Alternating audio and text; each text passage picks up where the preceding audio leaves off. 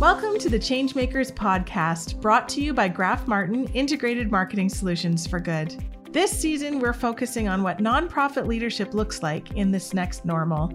I'm your host, Ellen Graf Martin, and each episode, you'll get to join me in conversation with some of my friends and peers in the Canadian nonprofit space who are changemakers and groundbreakers across Canada and beyond.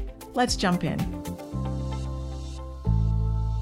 Welcome, everyone, to this episode of the Changemaker podcast. I am so excited because you're going to meet my friend, Miranda, who I met 4 years ago. And I tell you, this girl and I went deep right away, and we knew we were kindreds. And we were at an event in Edmonton. We met. That's our friendship birthplace. And so I'm just so excited that you get to know her too. I guarantee that we will go deep in this podcast, and we're going to learn together. We are all learning in this season. So, Anne, welcome. Thank you for having me. This is so good. Now, okay, tell us about yourself and what do you do? So my name's Miranda. I'm married to Carlos for 14 years. We have two little ones, Nathaniel and Hannah. I get to be mama to them. And currently I work for Village Church. It's a church here on the West Coast, and we have various sites. There's 6 at the moment and 2 more, on the horizon. And so it's a multi-site church, and I'm the pastor of women's ministries. So good. So good. So what do you love about what you do? Yeah, it is such a rewarding job. Now, I have to tell you that this is not something that I ever dreamt of or thought that, I'm going to study and become a pastor or anything like that. I worked in government for years and then as an educator for many years before I truly sense like a calling from God. Mm-hmm. And those that are in leadership understand what that is, that you're willing to leave whatever truly we've built and invested, time and education and all that towards to shift and then end up being where I'm at right now. So what I love seeing more than anything else is people's lives transformed. When folks, encounter the power of Jesus and their life truly transforms and eyes are open, like the word said, the eyes of their hearts are open to the revelation of who Jesus is. That is the best ever to be able to witness in someone's life when they come to just know who Christ is. And I think a second to that is then the growth process is being a part of watching them grow as new Christians into, adult Christians, however, all that Christianese that we use, but really they're developing a relationship with Christ, which is so beautiful. And possibly within that to see who rises as leaders and becomes the leader of leaders. I love that process as well. There's so much to celebrate in this role. You really are one of the most passionate ministry people that I know and reliably joyful. I have to say, even when we're having hard conversations, you are so reliably joyful. And I really appreciate that. But I have to ask a question. So 2020 has been a rough year. Have you ever, in the midst of all of this, said, what was I thinking to leave a government job or a teaching job that is so stable and that has a pension and really good benefits? And I mean, it's just hard to lose those jobs, right? And now you're leading in a church ministry where you can't gather in the same ways. Any regrets? I have to say no. Right off the bat, I was like, no, I don't want to be in any of those roles right now because I think it's been so unique to give hope in a situation that in this current situation and joy, we are the givers of that because we are the representation of Christ on this planet. And so if we extend joy and hope, people are like, what is going on? Why is she full of joy? Why can you give me a hope-filled message? And I have seen, Ellen, in this season, in the last 3 months, more people come to Christ than in the last 5 years of me doing this role. It has been crazy. I have heard more stories of God showing up in people's loneliness, in their, solitude, where Holy Spirit shows up in their space saying, hey, read the Bible, or you got to get reconnected, or listen to a podcast, or go on YouTube and watch a sermon. And I get to hear these stories. I'm like, what are you doing, Lord? He's showing up in miraculous ways. So no regrets. This has been amazing. So he's showing up even though we can't show up? Exactly. Yeah.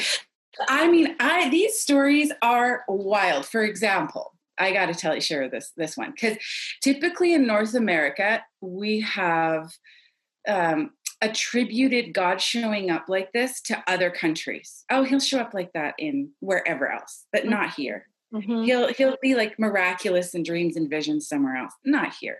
Mm-hmm. But these young, especially within our young adult generation, these types of stories are just surfacing like crazy. And so I have this one gal who decided that she was, it's kind of a long story, but when she wanted to join Alpha, and I was leading an Alpha group, I would have never had time to even consider leading an Alpha group before this. Mm-hmm. But because of the situation, I said, you know what, I'll do the Alpha online. Mm-hmm. I'll pilot it for us, and I'll do the group of young adult women.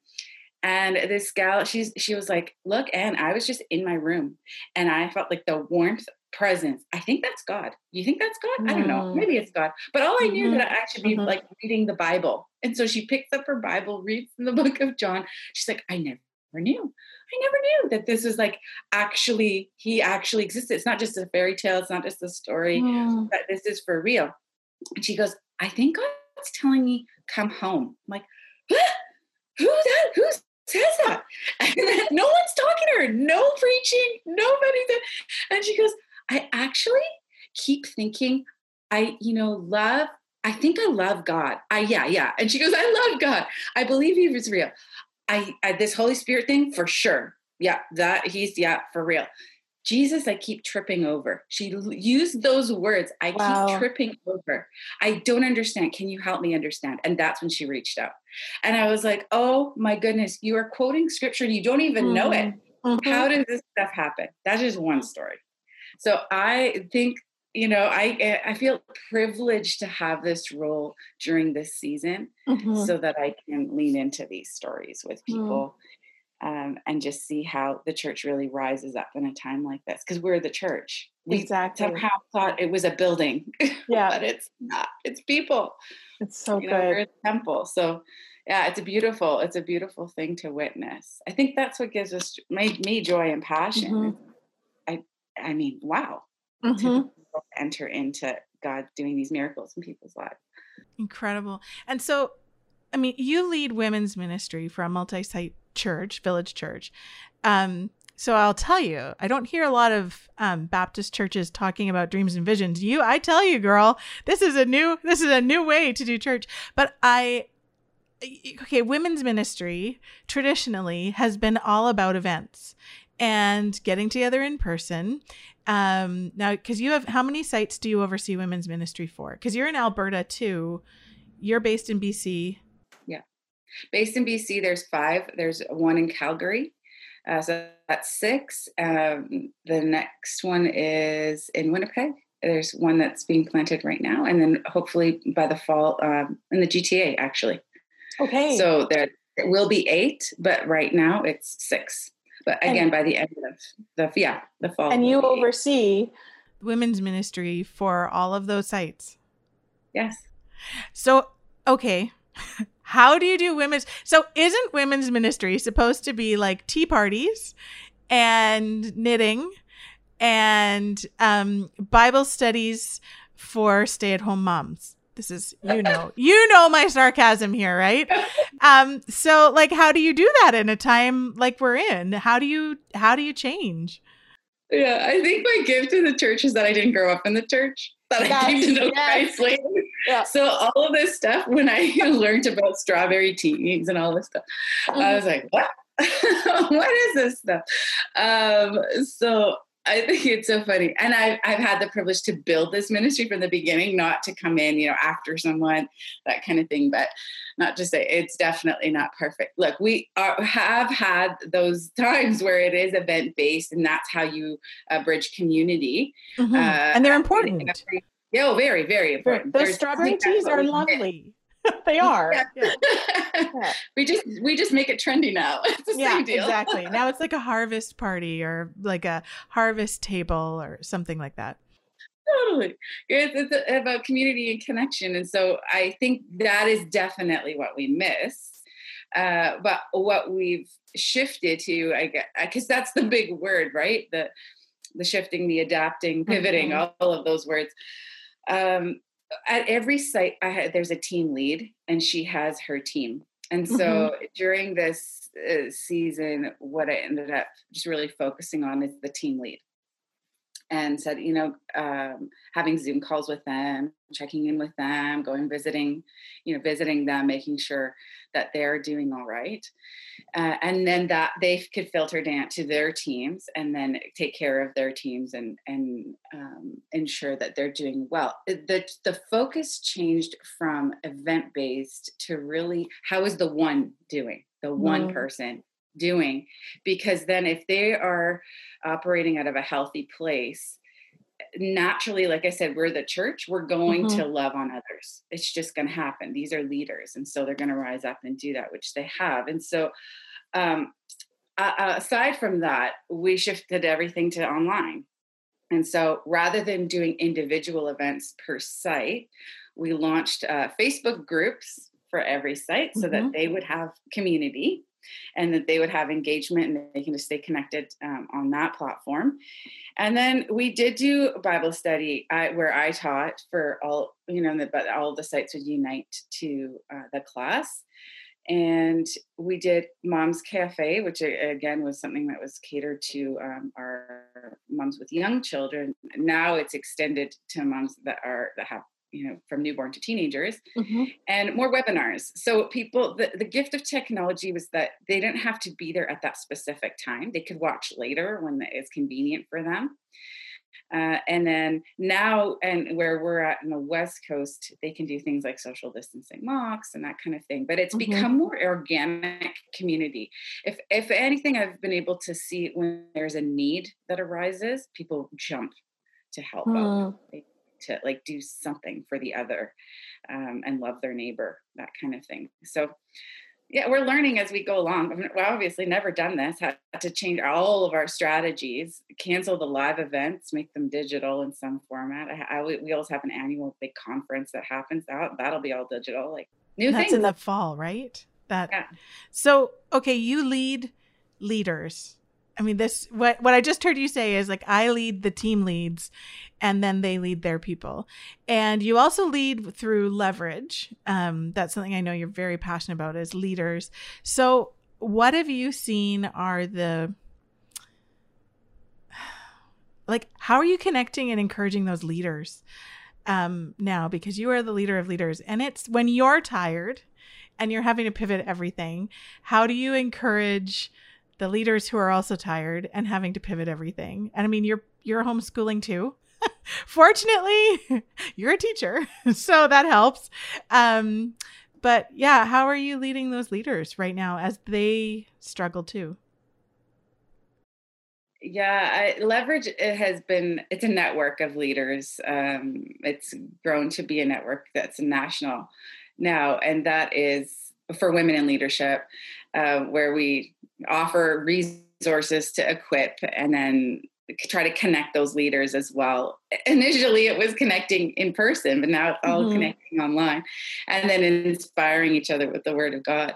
I think one of the first things we did in that setting was have a prayer time and just go, hey, leaders, let's get online and let's just pray. No like agenda, let's just pray and join in that way. And it was a huge response. It ended up being a global response that we didn't anticipate, because interestingly enough, although we're all incredible, I know we're incredible, strong leaders. Okay, we're getting real deep here. My thoughts are like, oh my gosh, I'm going to say this.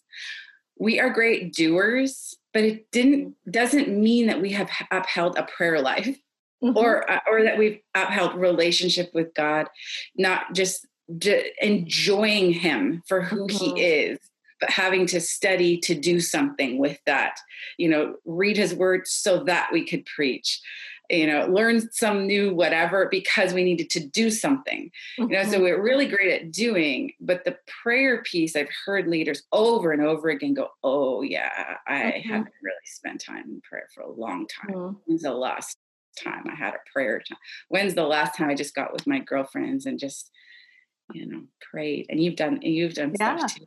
I resemble that remark. Like, I get it. We are so busy leading that self-leadership and that relationship. I get it. I totally get it. And I think that's because we can say that to the other leader and go, I get it. And that vulnerability happens where you're just being you and you're saying, hey, authentically, this is me. I think vulnerability is contagious. And so as we're leading leaders, I'm always careful I'm not perfect. I'm not the model for sure. Christ obviously is the model, but these are some of the things I struggle with. Does it resonate? Does it not? And so then we can have some conversations. I think it's powerful for leaders to see other leaders just share their heart and share their struggles. And then perhaps through that, there's healing too. So do you think that this season has allowed leaders to be imperfect in a way that they haven't been able to before?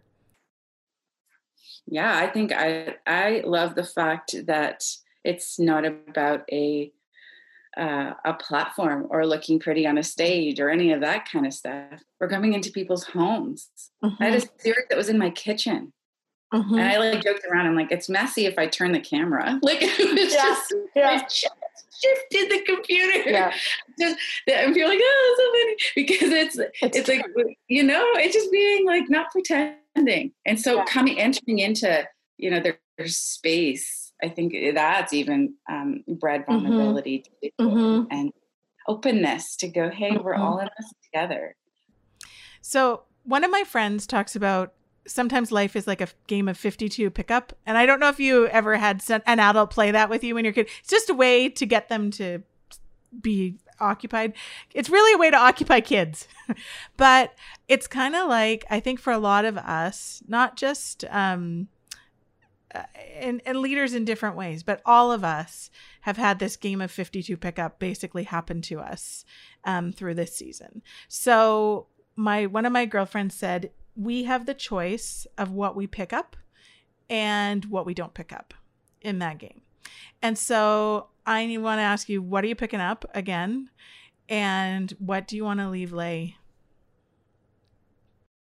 Right. So I actually wanted to write, I wrote down some things that I thought, man, oh man, if I would have actually done this before this COVID season, I think I would have been a healthier leader. But for whatever reason, I needed this exterior pandemic to come in and full on brakes to go, hold on, you're going to run out of steam. And other people could see it maybe, but I was like, nah, I'm just going to keep on going. I got lots to do, So what I did, one of my really good friends and now life coach, she's becoming my really good friend because of you, Dr. Mary Lynn. Yes, I meet with her once a month too, and Jillian. So they're great. So what a gift to have an outside perspective in your life. And so she just said, what do you want your day to look like? Like, what do you actually want your day to look like? And don't tell me right now, but go write this down. And so I did. And I went, well, I have all power and authority in myself to make this happen.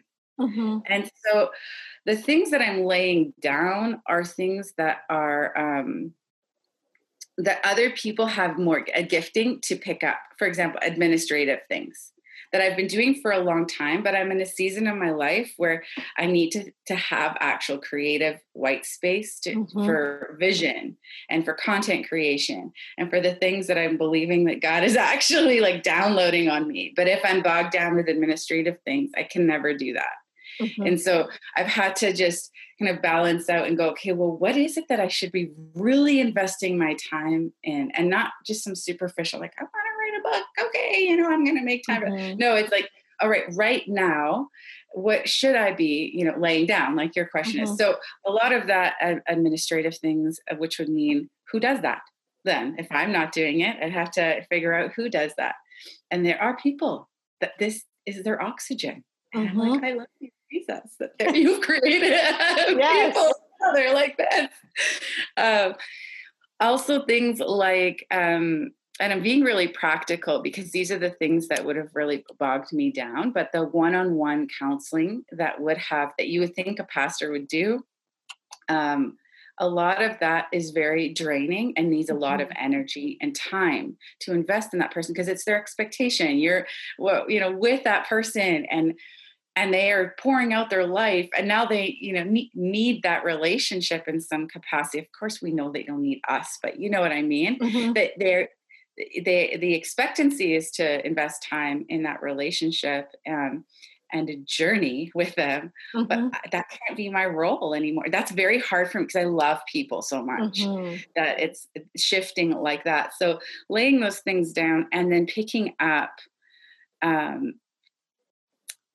called it the 3 W's, like W3, W cubed, where it's like, okay, let's go on that walk or that workout or whatever, that time that I need for me. I went on a walk around my neighborhood and just prayed. And I went, why haven't I done this before? What is my problem?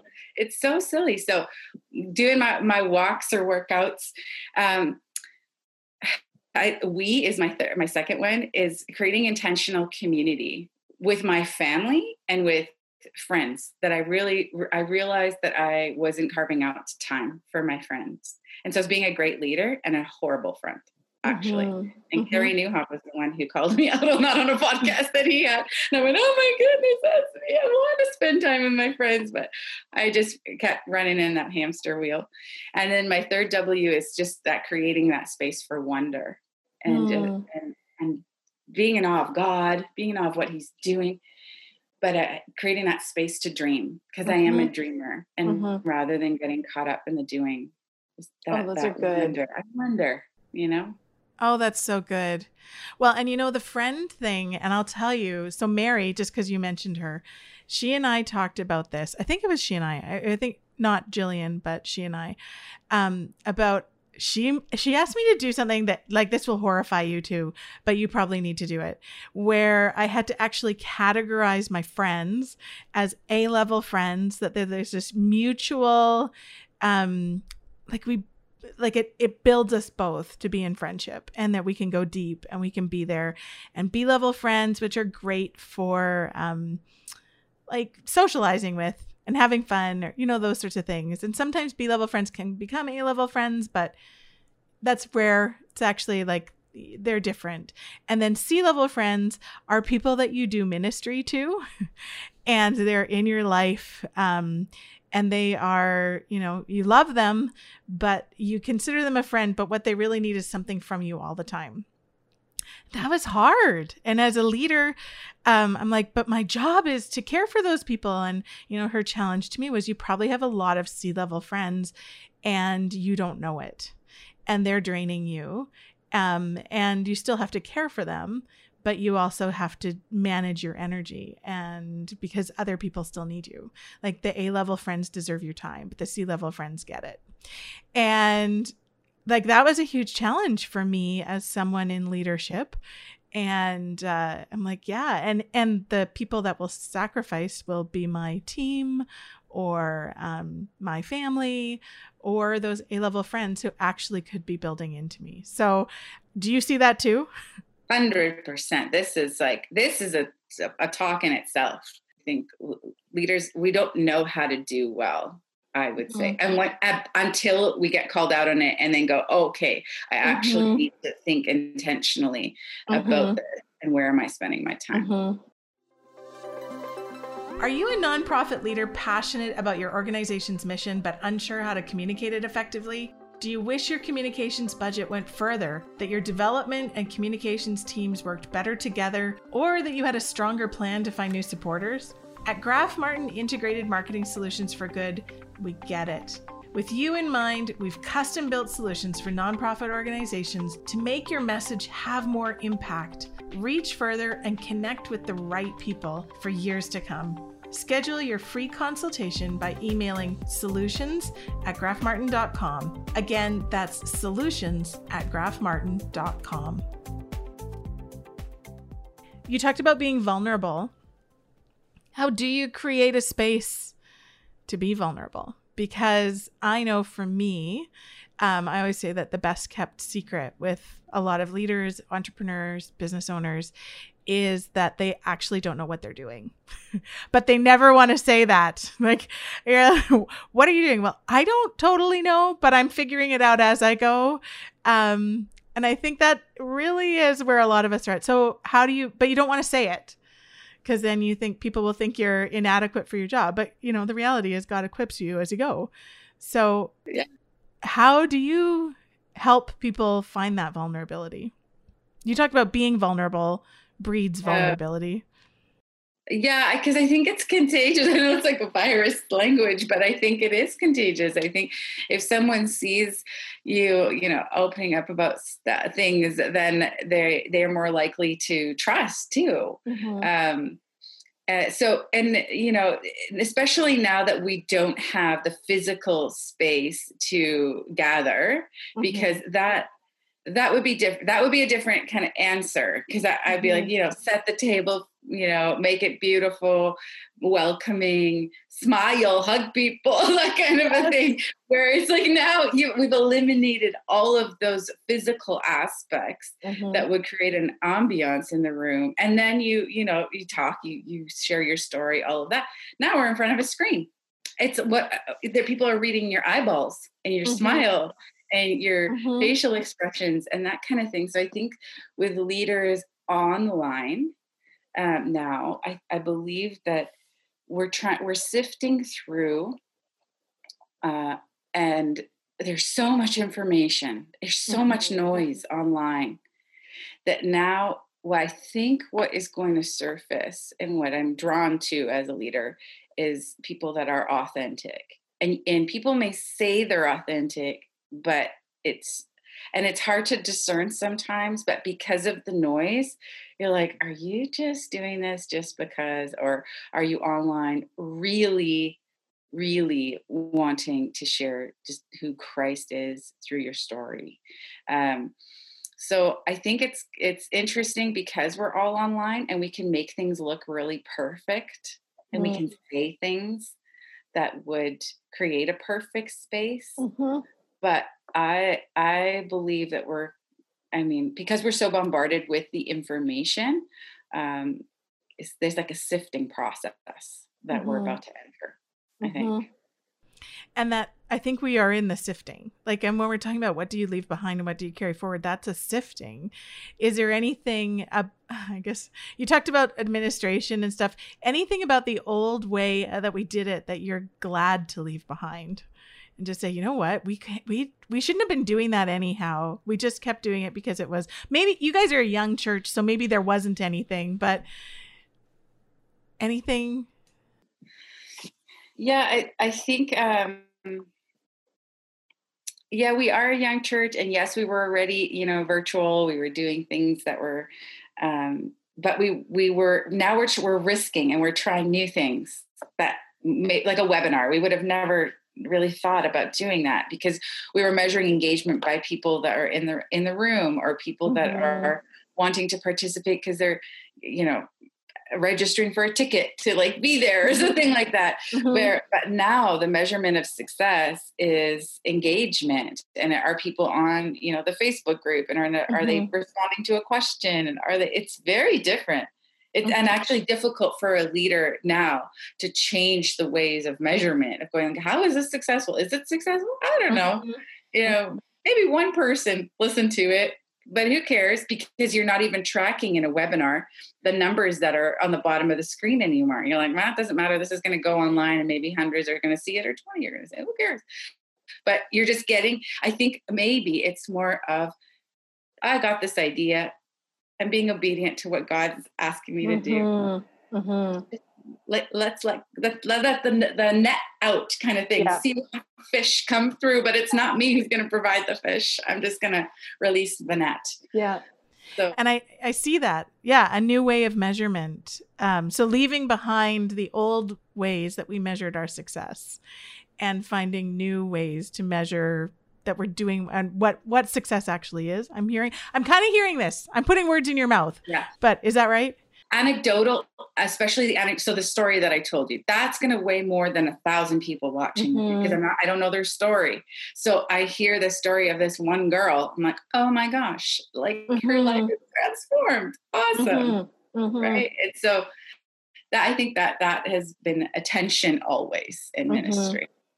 And do you think that those things are uniquely happening now, or we were just too busy to see them before? Yeah, I think we were too busy to see things, to be honest. You wouldn't hear the story as frequent. Or now people, because they are the things are happening to them, or the stories are happening, they're writing in. They may have never done that before. They're just writing in a chat or writing in an email, and they're saying, hey, this is how this is impacting my life. Perhaps it would have happened before and nobody would have really thought to write it in and share their story. And so discipleship, I know, is a really big thing for you as well. So how do you do discipleship in this new, I mean, not just in a new way, like using technology, but when everyone is tired and stressed and the world is scary and you know what I mean? Like, we are in a time where everyone's stretched. I was in a Walmart a few weeks ago, and no less than 3 people had freakouts in the Walmart. I'm like, people are stressed. So how do you disciple when everyone is stressed? Like, how do you do that? Yeah, I think so we have our programs that run, right? Like we have our Freedom Session, our Alpha. We share classes online on Tuesday nights. There's like an on-demand classes, that kind of a thing. I think when we're trying to invent or create what should we be teaching, it's identifying what's happening with people right now. So I kept noticing there's this around week 5 and 6, my friends were falling apart. People were just falling apart. They didn't know who they were. I'm getting messages going, I don't know about having a faith crisis, having a marriage crisis, having a parenting crisis. I don't know, am I good anymore? Am I good enough anymore? Like all this, I'm just listening to people, listening to the tension. Why are they having the freak out? Where is the meltdown coming from? And then creating something around that, because although it may be, 2, 3, 4, 5 stories, I think it's a microcosm of what's really happening in the world. And so we created like an identity crisis. What does God say about body image? Because people were binge eating on one side and dieting on the other, and it was going rampant. What does he say about who we are in him? About getting the mind of Christ. What does he say about who we are in him and who our true identity is? And then that birthed, that series birthed. And so I think that's part of discipleship, is listening to people and where they're at and how we can serve them. Because it's not about our agenda as leaders. It's about the people, right? Serving the people and their needs. It's so good. And, it's so funny because that is something that we do. I love your answer, because we have this brand process here that we walk through with ministries and organizations, nonprofits. And one of the huge questions that groups always struggle with is, who do we serve best? And how do we serve them? Like, what is their struggle right now that we have something that we can serve them with? And so that's exactly what you did. It's so wise. What can happen is that we forget to keep tracking with that and say, okay, they've changed. Like in 6 months, it will look different. And in 3 months, we're recording this now, but when kids are going back to school and then Christmas, like what happens with Christmas services and when you can't get together with family in the same way, or whatever that looks like. We just don't know. There's so much we don't know, that I think we need to keep pivoting and keep saying, okay, what are people stressed about now? Like where can we serve them, and what are their, like, we're now seeing the effects of our pants not fit. And so the binge eating may not be happening the same way. So what is happening now? Is it, kids home and we just don't know what to do with them, or, there's just so many things. So I think, Ellen, also one of the things that we've been really reflecting on is the fact that the Church of Christ, as saints, our church, the church, was based on people in the book of Acts, recorded for us in people's homes. Yes, there was a structure and there was a temple, but when Christ appeared on this planet, this is my pastor stuff coming out. My preacher That's coming good. out. That's good. You know, when he was on this planet, and then he's like, hey, these are the sayings. This, take my words to the ends of the earth, right? It didn't start in some big, huge mega church. It was people's homes and these gatherings where people were persecuted. And so small homes. And maybe that's my Middle Eastern background going like, look, this makes sense. This is where it is. You just have these little, you know, home churches. Go back to the basics. No production, no show, no preacher that, you know, none of that. It's just us as children of God and him, and see what happens. Let's just see what happens if the church in Canada was ignited in homes. It's like little flames, you know, all throughout this country. We'll set the whole country on beautiful wildfire of God's presence, because it's become an individualized relationship with him. Yet we somehow thought that we're to go to a building, a huge gathering, which is still, it's biblical, obviously, but in order to experience his power and his might and get this, like, you know, I don't know, got like an injection of faith on a Sunday, and then go back home. There's no more Sunday. No more Sunday. You can watch church any day of the week. Maybe that's what was, you know, an old-fashioned type of mentality. That you have to go to the church on Sunday, and you've got to only experience God there. And then you carry that residue, you know, throughout the week, and you go back for a fill-up on Sunday. It's every day. It is. That's really good insight. And so you just alluded to something. So you are a first-generation Canadian and a first-generation evangelical Christian Canadian. And so you have different perspective. And I sometimes wonder if that plays into your enthusiasm, because you're not as jaded as some of us who just grew up in all of it.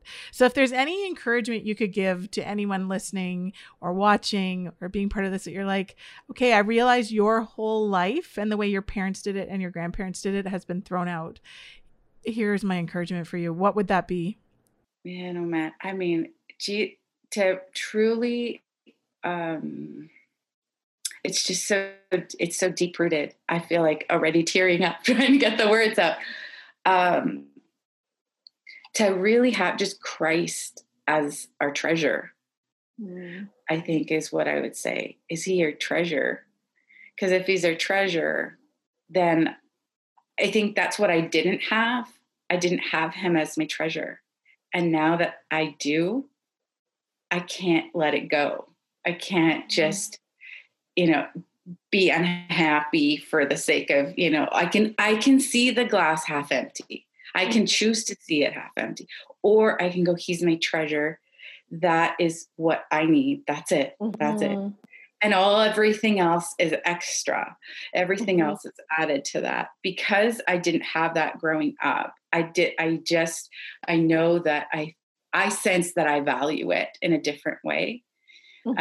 Sometimes I feel like the Mary Magdalene that's at his feet, and that people are criticizing from the outside, and Jesus is going, no, just let it. You don't understand why she's crying and pouring out, you know, her. You don't understand why she's wiping my feet with her hair.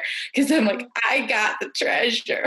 So living in that, I don't want to lose that. And I have felt that there have been seasons where church life, and most like the way that we have done church in a North American lens, has tried to stifle that and stifle who I am. And I don't want to ever let that happen. I think being a first generation Canadian brings a different light to our perspective, because I want to embrace both parties. I want to embrace my Lebanese roots. And I have actually never been to Lebanon. So I'm going, you know, based on my family here. I've born and raised in Canada. I was born in Ottawa, like the capital. Yes, like all you're really Canadian. Totally. So I definitely am Canadian and have grown up with a mindset here. But yeah, both my parents are Lebanese and try to, you know, really hold to cultural values in our home. So understanding both mindset, understanding that I can be frustrated I can live in that, or I can try to go, okay, this is where my family's coming from. For example, we're a culture of honor, yet so much shame at the same time. And so how we do things is for honor and for people, and then based in shame. It's like, oh my goodness, you want to mess us up anymore, but otherwise, but that's just how it is. So even having a relationship with God is communal. It's the family. It's all of us together. It's our friends. It's all of that. Where I see a North American perspective is very individualistic. I'm going to do things for me. It doesn't reflect on my family. I think of the prodigal son, actually, and I never really read that story through a Middle Eastern lens. But it is like that. How Honor much and shame came on the family name. That is my everyday. It's like, how your actions reflect on the entire family, like for generations. What? That is not a North American. And then trying to so I have grown up in that, and now I've married a Latino man who is now from another culture, and we have these mixed babies. Yes, yeah. Culture, and they're like, what? So, I mean, even having a conversation about race with the kids, they're looking at us going, what? Why would people not just love us for who we are? Yeah. Why would we not even, it's like oblivious to them that this is a thing. So, and they're like, well, maybe more and more mixed babies, and we're not going to have these conversations. And I'm like, I think that it's just such a rich experience to have all these different cultures in their lives. And so, it feels complicated, but it feels like, I think, that word rich just keeps coming back to me, because I understand hospitality in a different way. I understand, how to love people, I think, in a different way, just because of my upbringing. Well, and I think, there is when you were talking about that story of the prodigal son, I think our actions do reflect on the family. They do.